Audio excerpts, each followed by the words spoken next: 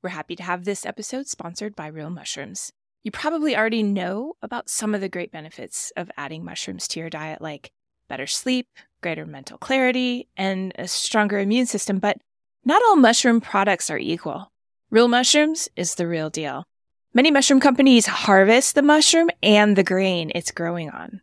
Real Mushrooms products contain no grains or starch fillers. They're organic, cultivated naturally, and third-party verified for beta-glucans, the compound that makes them so valuable as a supplement.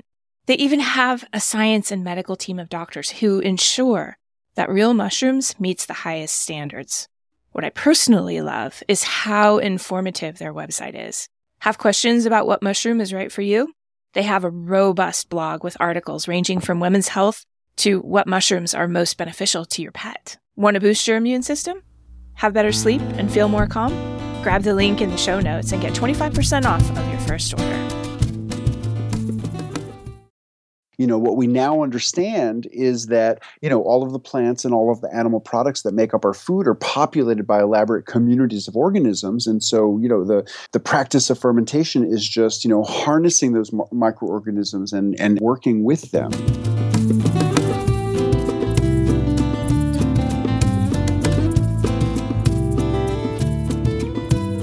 Curiously enough, acupuncture is not just sticking needles into people. It's part of a coherent and observation-based medicine that experienced practitioners of the art have handed down over the centuries. I'm Michael Max, your host and guide of Everyday Acupuncture. Listen in as we explore how you can apply the principles of this ancient medicine in your everyday life. Hi, everybody. Welcome to Everyday Acupuncture. Today I have Sandor Katz with me. Sandor is a writer with a deep passion for food and nutrition that goes beyond the commonly accepted ideas of, I'm going to put this in air quotes, what's good for us. And he looks deeply into the cycles of growth and decay that actually support all life. He's a self-proclaimed fermentation revivalist, and he sees the microbial and human worlds as being intimately interconnected. And while many of us see the world of bacteria as a threat, in fact, we are absolutely dependent on aspects of the microbial world for our life and our own well-being. Sandor is the author of Wild Fermentation, The Art of Fermentation, and The Revolution Will Not Be Microwaved. And he has led workshops throughout the U.S. and around the world on using natural fermentation processes to create live foods that support human life and especially the human gut flora. In our show today, we're going to explore how fermented foods help to restore health or keep you healthy, and find out why those bubbling so-called science experiments that we think of as food gone bad just might be nature's way of improving your vitality. Sandor, welcome to the show. Thank you so much for having me. Yeah, I can't remember how I ran across your book, Wild Fermentation. It showed up somewhere, and it might have been because I've been talking to my patients about helping to improve their gut health. So that's how I ran across your book and brought you to the show today. What I'm curious to know about is how you found your way into getting friendly with the microbial world. Well, there were definitely, a series of steps or discrete stages that, marked my developing interest. But as a kid growing up in New York City, I was not thinking about fermentation or talking about fermentation, but I was appreciating the flavor of sour pickles, what people outside of New York know as kosher dills, which is just like cucumbers fermented with dill and garlic. But the lactic acid flavor of those foods really spoke to me. And so I had some sort of a predisposition, like many of my Eastern European ancestors, to enjoy this particular flavor of fermentation. Then in my mid-20s, when I was still living in New York City, I got interested in macrobiotics. And in the macrobiotic movement, there was this emphasis on the digestive benefit of pickles. And I started noticing during that time that whenever I ate these pickles that I had loved all all of my life, I could literally feel the salivary glands under my tongue squirting out saliva. And so in a very literal sense, I began to associate these pickles and sauerkraut and other related foods with getting my digestive juices flowing. But still, I wasn't making them myself. I had no particular reason to. But in 1993, I moved from New York City to rural Tennessee, and I started keeping a garden. And, I was such a naive city kid that I had never thought about the idea that when you have a garden, your whole row of cabbage will be ready around the same time. Your whole row of radishes will be ready around the same time. So what really got me, exploring the practice of fermentation for myself was, this extremely practical aspect of fermentation, which is that it's a strategy for preserving food from seasons of relative plenty, to get you through seasons of relative scarcity. So, I learned how to make sauerkraut. I learned how to make the sour pickles I had loved all my life. Then I branched out, got into making yogurt, playing around with cheese making what we call country wines out of elderberries, blackberries, other kinds of fruits, and then I just got obsessed with all things fermented and started exploring how to make miso, how to make tempeh, so lots of different things. I'm just thinking here. You mentioned the sour pickles. And that is one of my earliest memories, I think, because my grandmother made these pickles. And there's nothing like those things. There's nothing you can get in a store that comes even remotely close. I hadn't thought of it as a sour taste. I just remember it being this really full-flavored. It's just kind of hard to describe because you don't find it in a commercial product. Well, actually, there are commercial manufacturers of fermented pickles.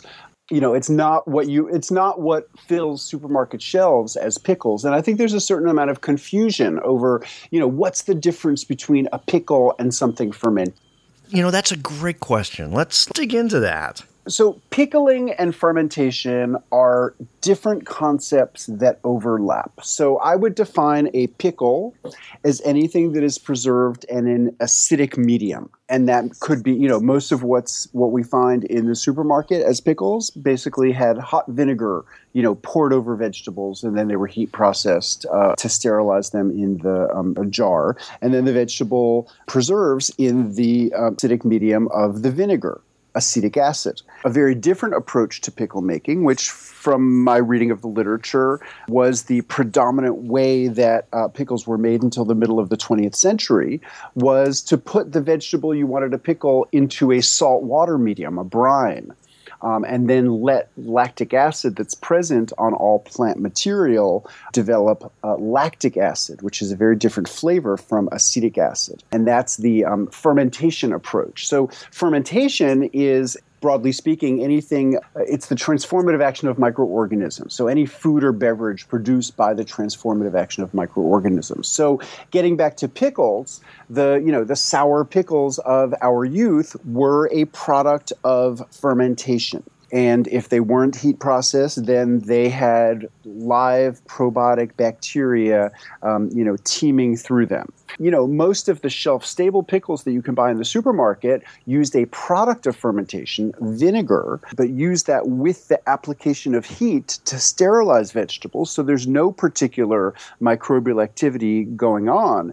And the vegetables are preserving in the acidic medium, but in a more or less sterile environment. So you have very different kinds of products, very different kinds of flavors.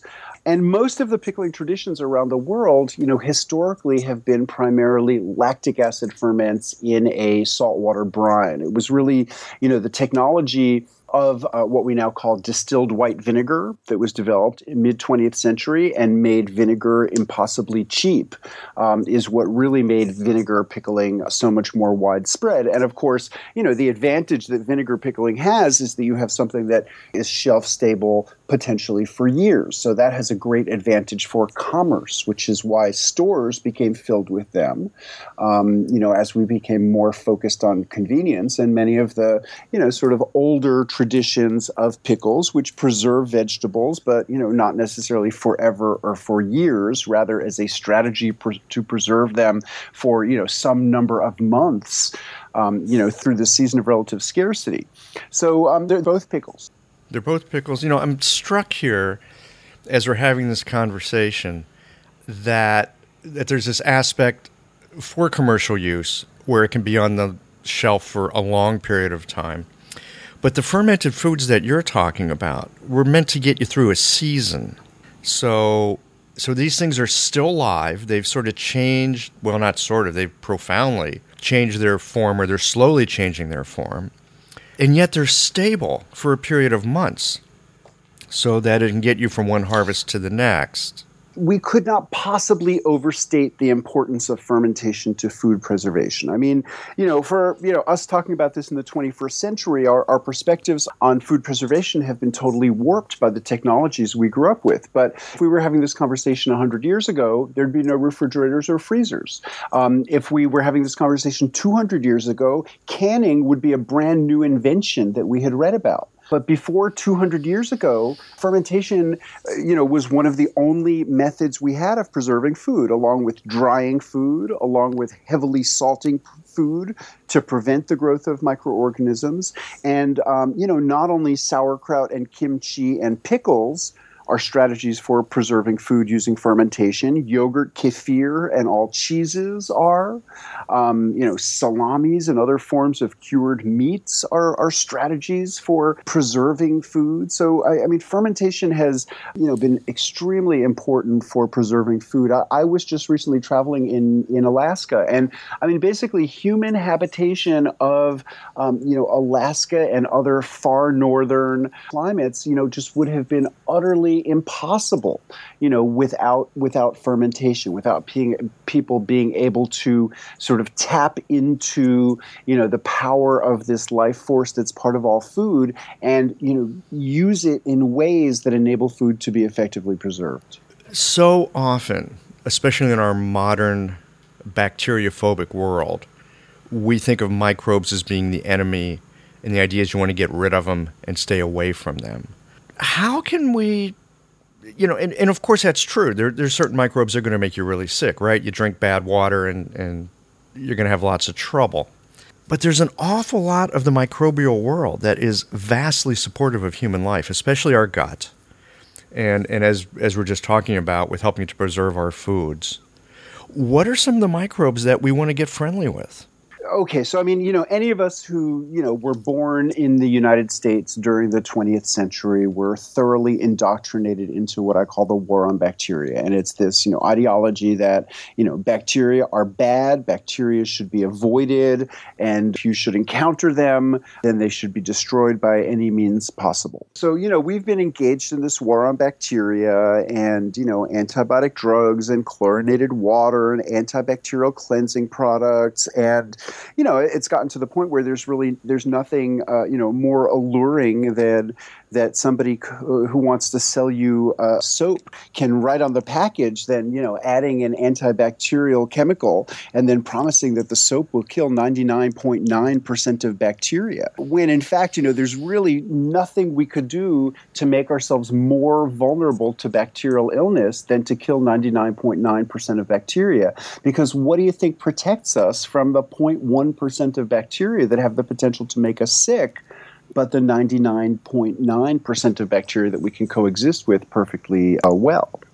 So, it's less about specific bacteria and more about creating an environment. So, fermented foods and beverages it's not Russian roulette. They're not dangerous, especially when you're in the realm of, fermenting plant material. The U.S. Department of Agriculture statistics are stark. The number of cases of food poisoning or illness resulting from fermented vegetables in the history of record keeping is 0.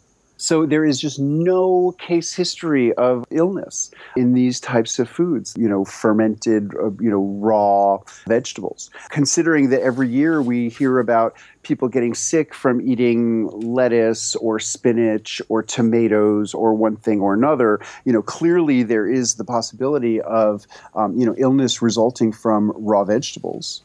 Because every year there are outbreaks. But the process of fermentation actually makes them safer. And if vegetables, happened to have been exposed to some sort of incidental contamination in the field or in handling, the proliferation of the lactic acid bacteria in the fermentation environment, which is simply submerged, underwater and protected from oxygen, the lactic acid bacteria always dominate, and as they acidify the environment, they destroy any of the pathogenic bacteria. The thing about acidification as a strategy for food safety is, all of the food poisoning organisms that we worry about, that we've learned the names of, botulism, salmonella, E. coli, none of them can tolerate a very acidic environment. So as the environment of the sauerkraut or the sour pickles or the kimchi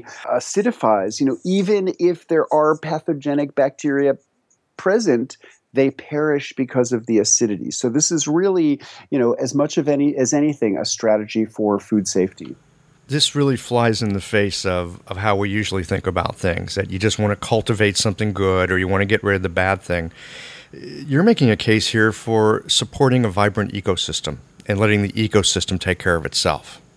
Well, yeah. And when you look at our bodies, it turns out that the cells of our bodies, the cells that reflect our unique individual DNA genetic code that we, received from our parents, those cells are outnumbered by at least 10 to 1 by bacteria that we're host to.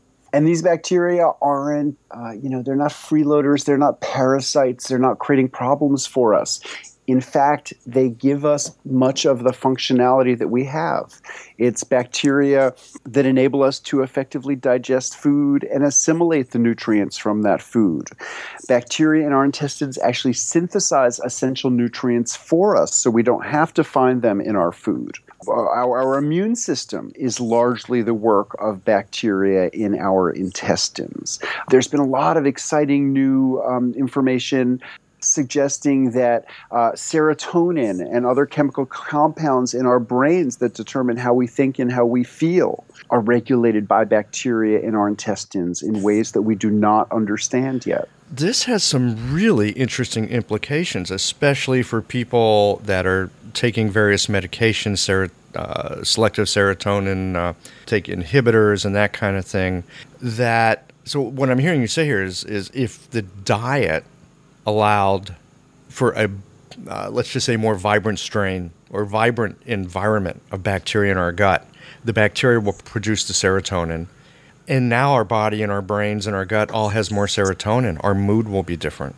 Yeah? Yeah, well, we don't know enough about how bacteria in the gut or which bacteria in the gut or by what mechanism they regulate serotonin.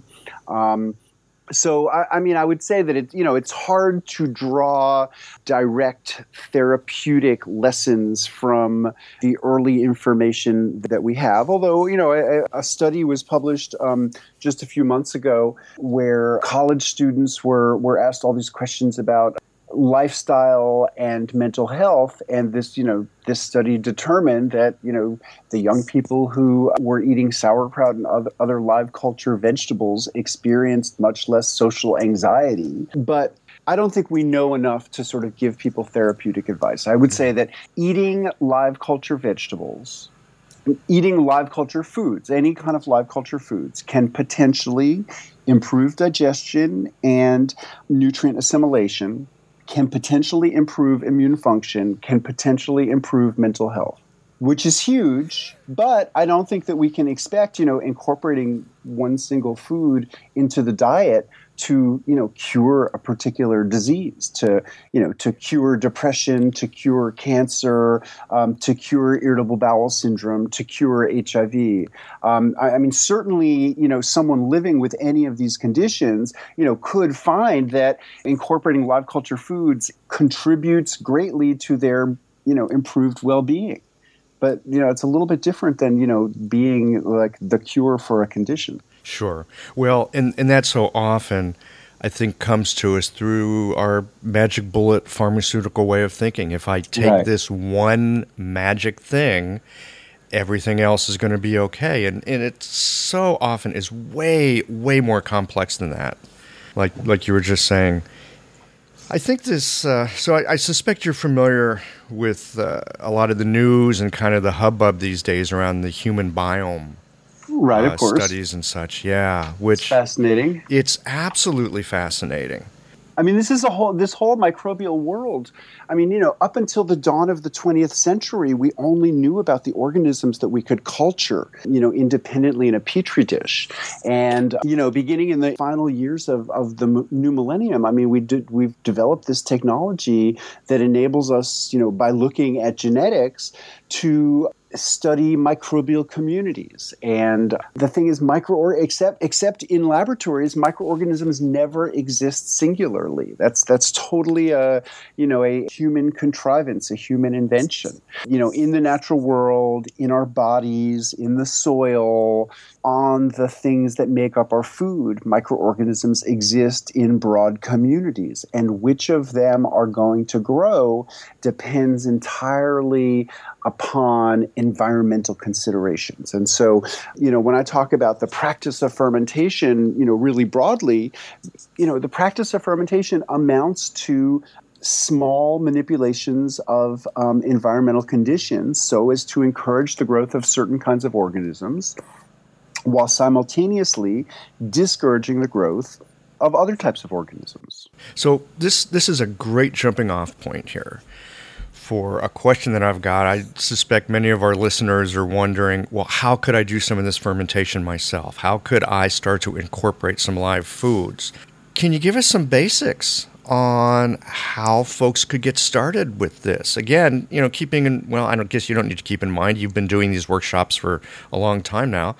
We all know that a lot of us are afraid of microbes. How can we sally forth fearlessly and know that we're not creating a science experiment gone wrong, but actually something helpful for us and nutritious?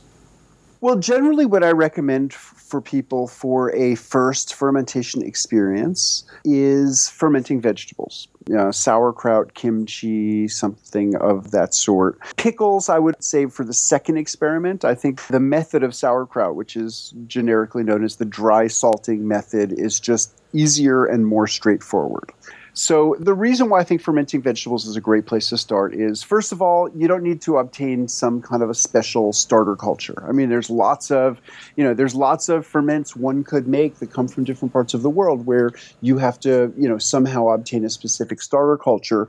But with vegetables, all the bacteria you need, the lactic acid bacteria, are present on all vegetables. All plants that grow on land, on planet Earth, have the lactic acid bacteria necessary to initiate the sauerkraut fermentation. Beyond that, there's no need for special equipment. I mean, if you get into doing it, you might indeed decide that you want to invest in a beautiful, elegant ceramic crock, and that's a wonderful thing, and I have lots of them. But you can do it just as well in a jar. Like a wide-mouth mason jar is ideal, but really any kind of a jar that you might have around in your pantry. Beyond that, easy. I'll explain in about 2 minutes time what's involved, and it's delicious, it's supportive of good health, you can enjoy results relatively quickly, and there's no danger, there's no case history of illness, which isn't to say that nothing can go wrong, but the things that could go wrong will all be, visible and immediately obvious to you. So fermenting vegetables is a great place to start. If you find a quart-sized jar, that'll take about 2 pounds of vegetables to fill it. Cabbages, radishes, turnips, rutabaga. These are some of the classic vegetables. But really, there's no vegetable that you could not ferment. You could ferment kale just as well as you could ferment cabbage. It has a stronger flavor that you might like or you might not like. So feel free to experiment, but experiment in small batches so you can see, which vegetables you especially like or don't like. But take about 2 pounds of vegetables and then shred them. You can, chop them up or use a grater. You're trying to create surface area. It doesn't have to be extremely fine, but the surface area is what's going to enable us to pull juice out of the vegetables. The most important, environmental consideration is we want to protect the vegetables from the flow of air, which supports the growth of molds, and we want to get them submerged under liquid. We could just add water, and sometimes people do, but you get a much more concentrated flavor if you don't add water and you just pull the water out of the vegetables. You let the vegetables ferment under their own juices. So once you shred the vegetables, salt them lightly. There's no necessity to measure the salt. A lot of people assume that this is extremely technical and exacting. A lot of the old world traditions of fermenting vegetables, people used a lot of salt because those vegetables represented survival. They were possibly the only vegetables that people would eat for 6 or 8 months of the year. So, more salt was sort of like more insurance that their vegetables would stay good longer. But if you're making small batches that you'll probably eat within a few weeks, there's just no necessity to use a high concentration of salt. The USDA will tell you 2.25% salt. Most of the contemporary small batch commercial manufacturers that I've talked to are using closer to 1.5% salt. But honestly, there's no need to measure it. What I would suggest is lightly salt the vegetables as you're chopping them up, then mix everything up, and then just taste them. Oh, taste them raw before you put them in the jar. Just get a sense of... Yeah. Just evaluate the saltiness of it. Uh-huh. And it's always easier to add salt than to subtract salt. So salt really lightly from the beginning, and then just add a little bit at a time until it tastes good to you. So you have your shredded vegetables, they're salted. Then what you need to do to try to get the vegetables out, the salt starts to pull water out of the vegetables through a process called osmosis. Mm-hmm. But then we can speed that up. Basically by bruising the vegetables and breaking down cell walls. And on a small scale, what I like to do is just get my hands in there and squeeze. Like have the veggies in a big bowl, and I'm just mixing the veggies and squeezing a handful at a time. And it makes the vegetables kind of wilt and breaks down some of the cell walls. And after 5 minutes of that, they're nice and juicy. You pick up a handful and squeeze it, and it's like a wet sponge. All this juice comes out. And then you know that when you go to stuff it in the jar, pack it in the jar, as you force the vegetables down and expel air pockets, liquid will rise and cover the vegetables. Once you get the vegetables submerged under their own juices in the jar, then I usually put the lid on the jar and just leave it on the counter. And then, each day for a few days, I'll open up the top. You have to release pressure because this is a life process and respiration's going on and it's producing carbon dioxide. So I release the pressure, and then I go ahead and just press everything down to make sure that the vegetables that have floated to the top get submerged. So I'll just do that each day for a few days. Most of the carbon dioxide production will happen relatively quickly in those earliest days. And then, after maybe 3 days, I like to start tasting it. I love my kraut, at 6 or 8 weeks, but you don't have to wait that long. And what I've learned is that, many people prefer the milder flavors of a short fermentation to the more acidic flavors of a long fermentation. The acids accumulate over time. And, the most important thing is to have something that you're going to enjoy eating.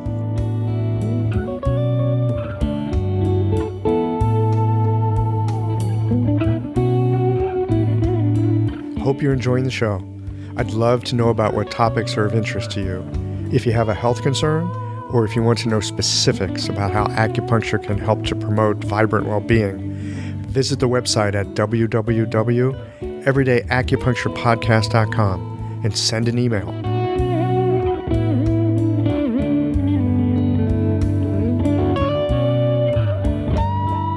I got a quick question. You're talking about the acids accumulating over a longer time.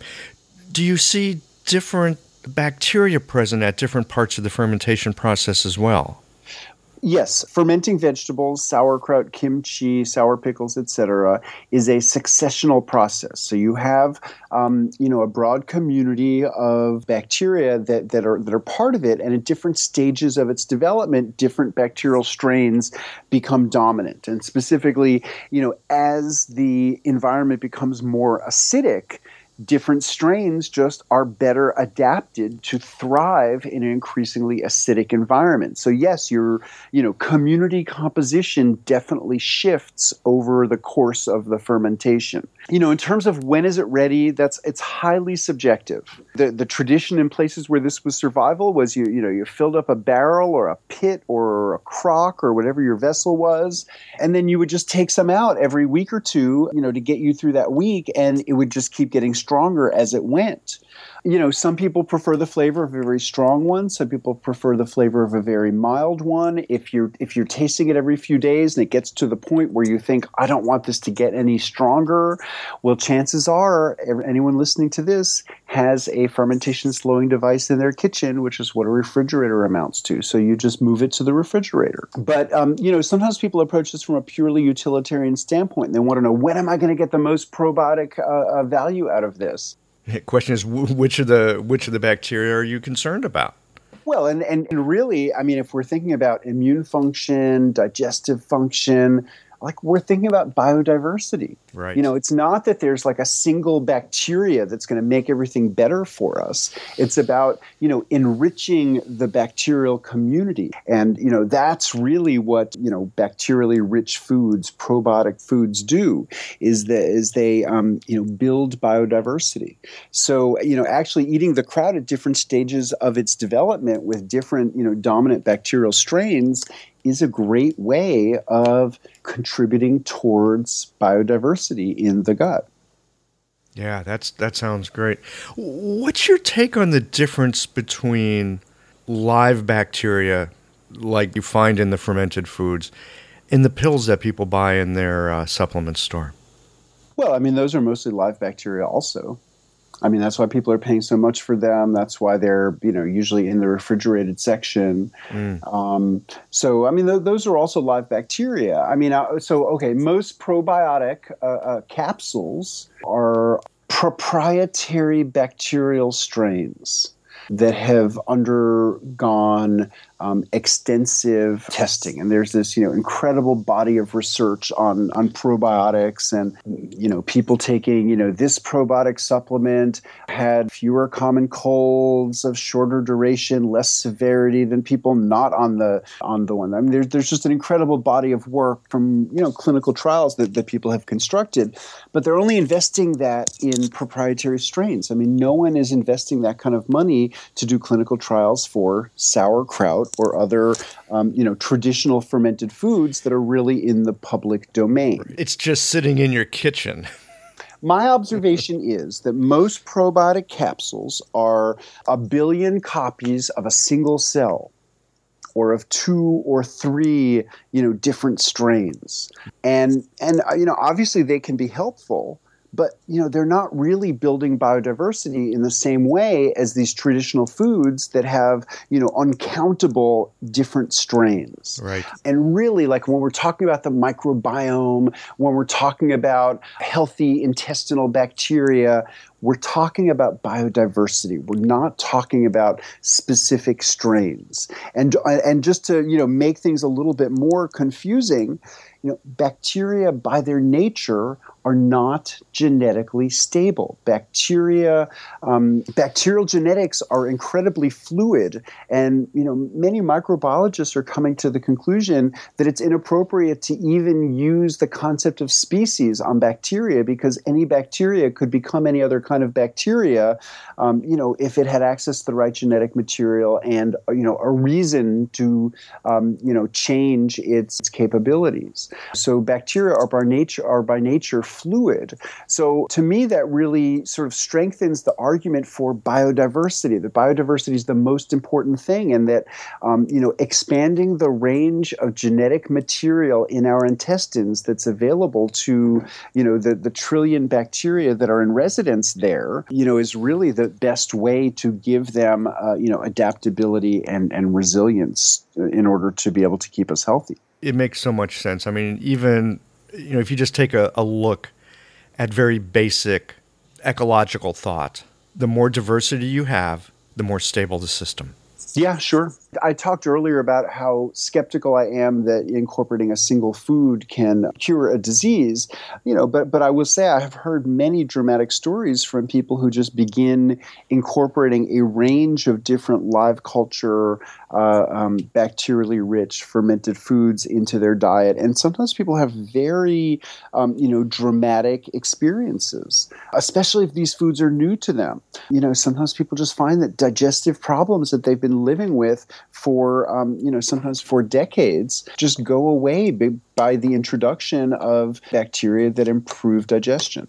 Yeah. Well, it's certainly a worthwhile experiment, right? You could try it for a month or two and see how you feel. And it sounds like it's easy to DIY this up in your own kitchen. Yeah, absolutely it is. And also increasingly there are live culture fermented vegetables around. If you go to the supermarket and you buy, sauerkraut in a can, that doesn't have live cultures. I mean, it was fermented with live bacteria from the cabbage, as all sauerkraut is, but then it was heat processed so it could be in a can. But, at farmers markets, at food co-ops and natural food stores, in most parts of the U.S. at this point, you can find, local and regional brands of fermented vegetables, or you can make them yourself. The process is really easy. Chop, salt, squeeze, fill the jar, and wait. Sounds really simple. Do you ever add any kind of flavoring or spices or anything to give it, a little kick? Sure. I mean, you can, first of all, the vegetables themselves are flavorful. You're adding salt, which is adding some flavor. They're fermenting, which is adding the acidity. But sure, then you can season it in all kinds of different ways.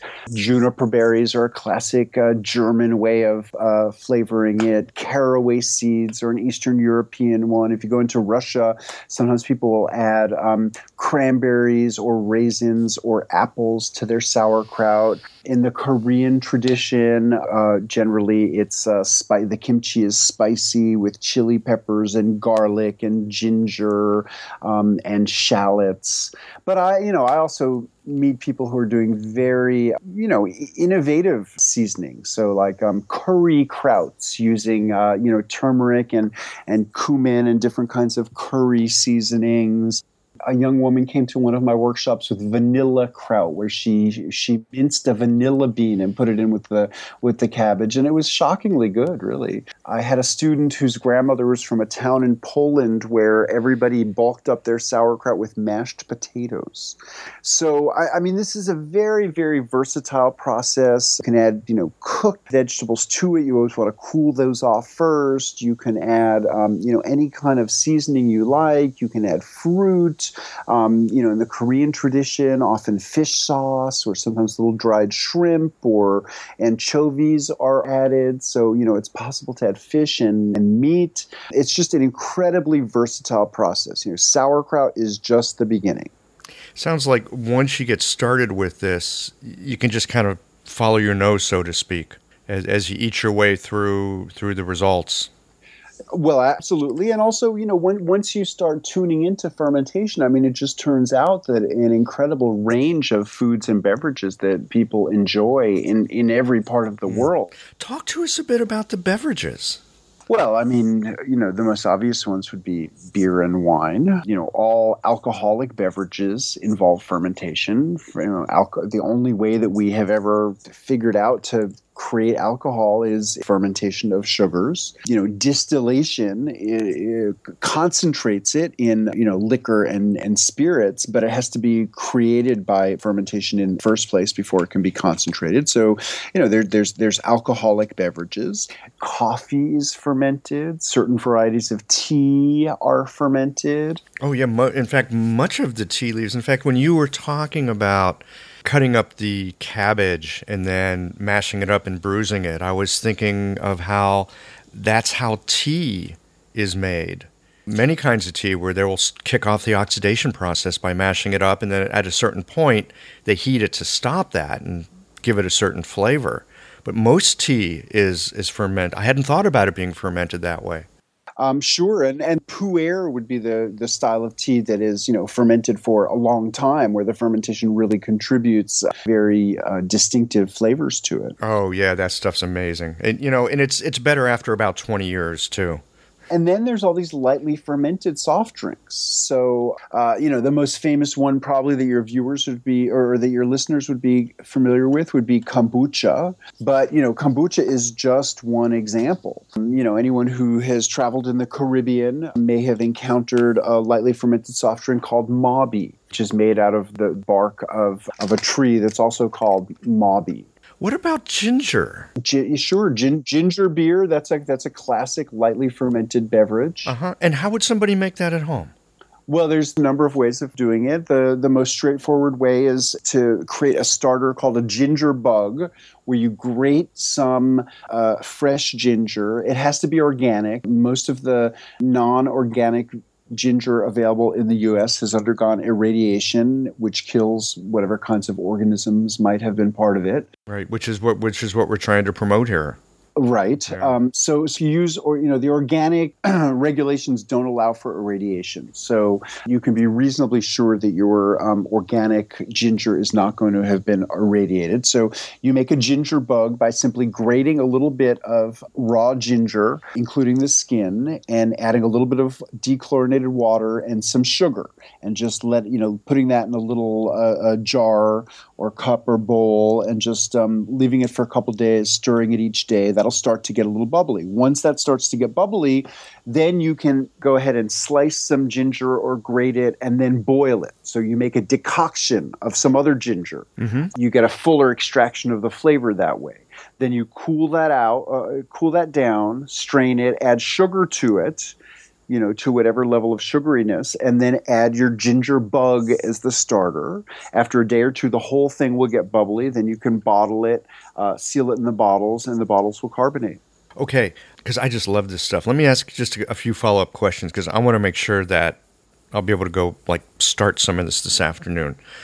What kind of thing do you make the bug in? Do you just use like a jar or I usually just do it in a jar. Just like a regular canning jar? Yep. Okay, and then do I screw a top on? It's like a pint-sized one. It doesn't matter. Totally doesn't matter. Totally doesn't matter. In general, the source of your organisms is primarily the food you're fermenting. If you're working with raw foods, there are always organisms floating around in the air, but that's really secondary. What's mostly important is what's on your food. So, whether things are sealed in a jar or left open just isn't that important. Got it. The important thing is to stir it, to sort of move it around. That really distributes whatever activity is beginning to happen. It mixes some oxygen in, which does speed things up. Okay. When it comes to bottling, because I have these terrifying images of bottles exploding. Yeah.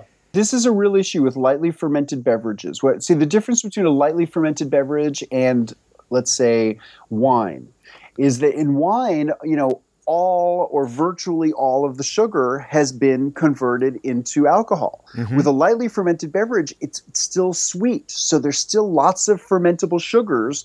And if the fermentation proceeds long enough in the vessel, in the sealed bottle, the bottle can explode. And I hear stories all the time of bottles exploding, of people's kombucha, people's water kefir, other kinds of lightly fermented beverages. So what I like to do is actually bottle them in recycled plastic soda bottles. And the one virtue of plastic in this context is that you can feel how pressurized your bottles are becoming, and then move them into the refrigerator before they get too pressurized. Right.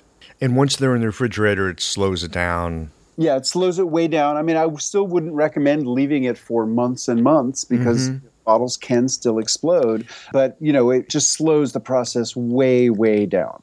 Right. And, you could, organize a party and have your friends come over on Friday or something, while it's sitting in the fridge. Sounds good. You talked about kefir. What's that? Kefir, or people might think of it as kefir.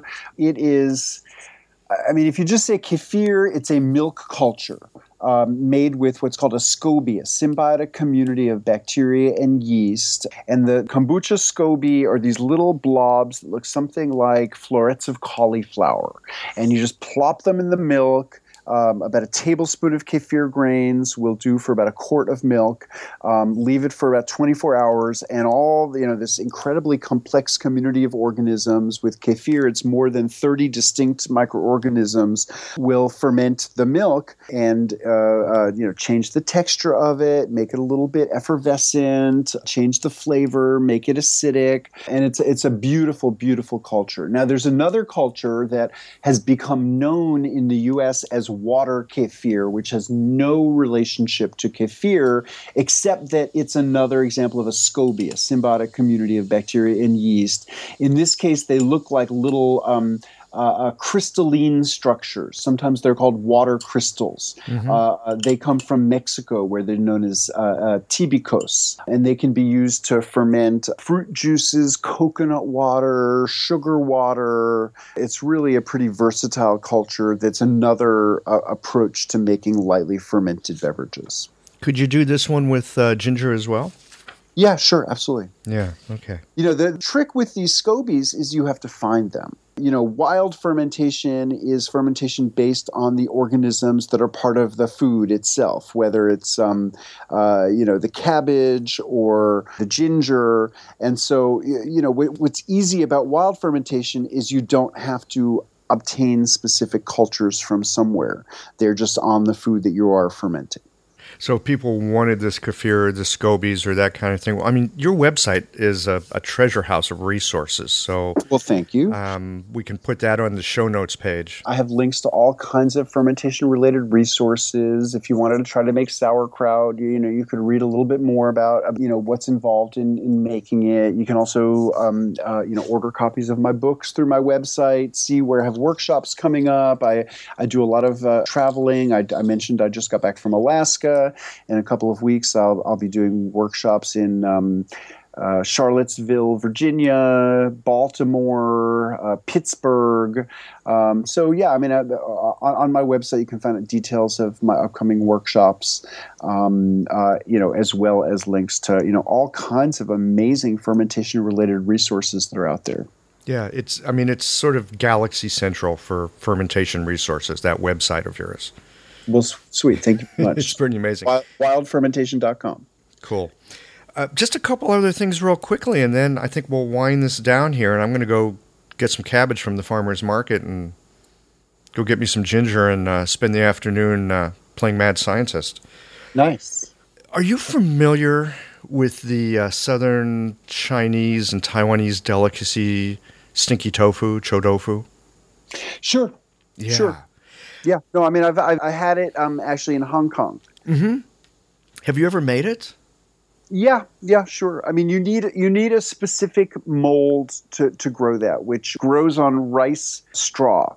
So the traditional way of doing it is to let the tofu sit in rice straw for a few days, and it develops this beautiful white mold. Like each piece of tofu looks like a cloud or something, and this mold just changes the texture of the tofu and makes it so creamy. And then typically once the mold grows, then you would put it in a saltwater brine, sometimes flavored with chili peppers or other things, and ferment it in there.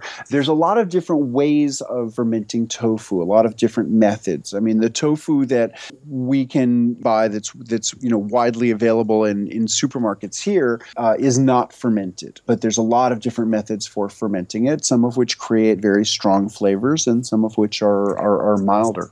Yeah, I can remember smelling the Stinky Tofu stand from like blocks away when I was there. It's amazing stuff. Just try asking, someone from China what it smells like when they walk into a cheese shop. I mean, well, and here's something I found interesting. People that like the Stinky Tofu also like the Stinky cheeses. Mm-hmm. Well, I mean, really what I would offer is that, most products of fermentation are what we would describe as acquired tastes. We're not born loving these flavors. And sometimes people want to know, is there a sharp distinction between food that is fermented and food that is rotten? Yeah, that was actually my next question. There is no sharp objective line between those two. There's just a huge aspect of, cultural relativism and, what people are used to. But, as someone who loves stinky cheeses, I mean, I've invited people over to share cheese with me and had them walk in the door, like smell the cheese from the other side of the house and say, did something die in here? And they would never for a minute think about putting that near their mouth. Yeah.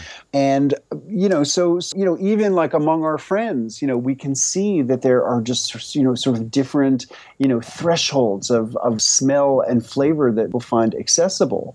But then, when you get into some of the, traditions of fermenting fish and marine mammals, if people haven't been exposed to these earlier in their life, like, if they first encounter it when they're 25 years old, they're not likely to find it extremely accessible. Yeah. There's just a huge component of acculturation, that's involved in this, like acquiring the taste. And you can only acquire it through exposure. Yeah. Well, my friends that encouraged me to eat the Stinky Tofu said, try it 3 times before you decide you don't like it. I thought that was pretty good advice. Yeah, no, yeah. I think that's great advice. And I think, sometimes with fermented vegetables, people assume that, let's say, children are not going to like them because they have strong flavors. But I mean, my observation is that, any child that's exposed to the flavors of sour pickles and sauerkraut and kimchi when they're very young are going to take to it. And, the problem is if you wait until they're 7 and then you present it to them and they've never seen or smelled anything like that, then they're going to think it's nasty. So, I think exposing people really young to these smells and these flavors, just is a really great way of getting them used to things that are going to, really be supportive of, healthy development and well-being. Yeah. Well, and you mentioned the cultural piece as well. And I think about those pickles that my grandmother used to make, and she had a pickle barrel, by the way. Mm. And, there's something about a loving grandmother that's offering you up this stuff she made in the context of watching the rest of your family devour it with glee. Mm. It's hard not to fall in love with it. Yeah, absolutely. Yeah. Sandra, any closing comments or thoughts you'd like to leave our listeners with before we wind this thing down? I guess, what I'd like to just say in closing is, fermentation is ancient. We don't know the origins of any fermented foods or beverages because we have been eating them so long. They've been part of human culture for so long. Like, we didn't know about bacteria. We didn't know about microorganisms when we started working with them. What we now understand is that, all of the plants and all of the animal products that make up our food are populated by elaborate communities of organisms. And so, the practice of fermentation is just, harnessing those microorganisms and working with them. But the amazing thing to me is that, for thousands of years without microscopes, without knowing about these organisms, people have been making these foods and sort of, perfecting the processes. So, in terms of people's fears, you just have to recognize that this has been part of our, this is like fermentation and fermentation practices are an essential aspect of the cultural legacy that we have inherited from our ancestors. And fermentation is just an integral part of, how people have made use of the food resources available to them in different parts of the world. Well, it's been so delightful to have you on the show today, and I'm really excited about going and trying some of this myself. Well, great. Thanks so much for your interest. Thank you.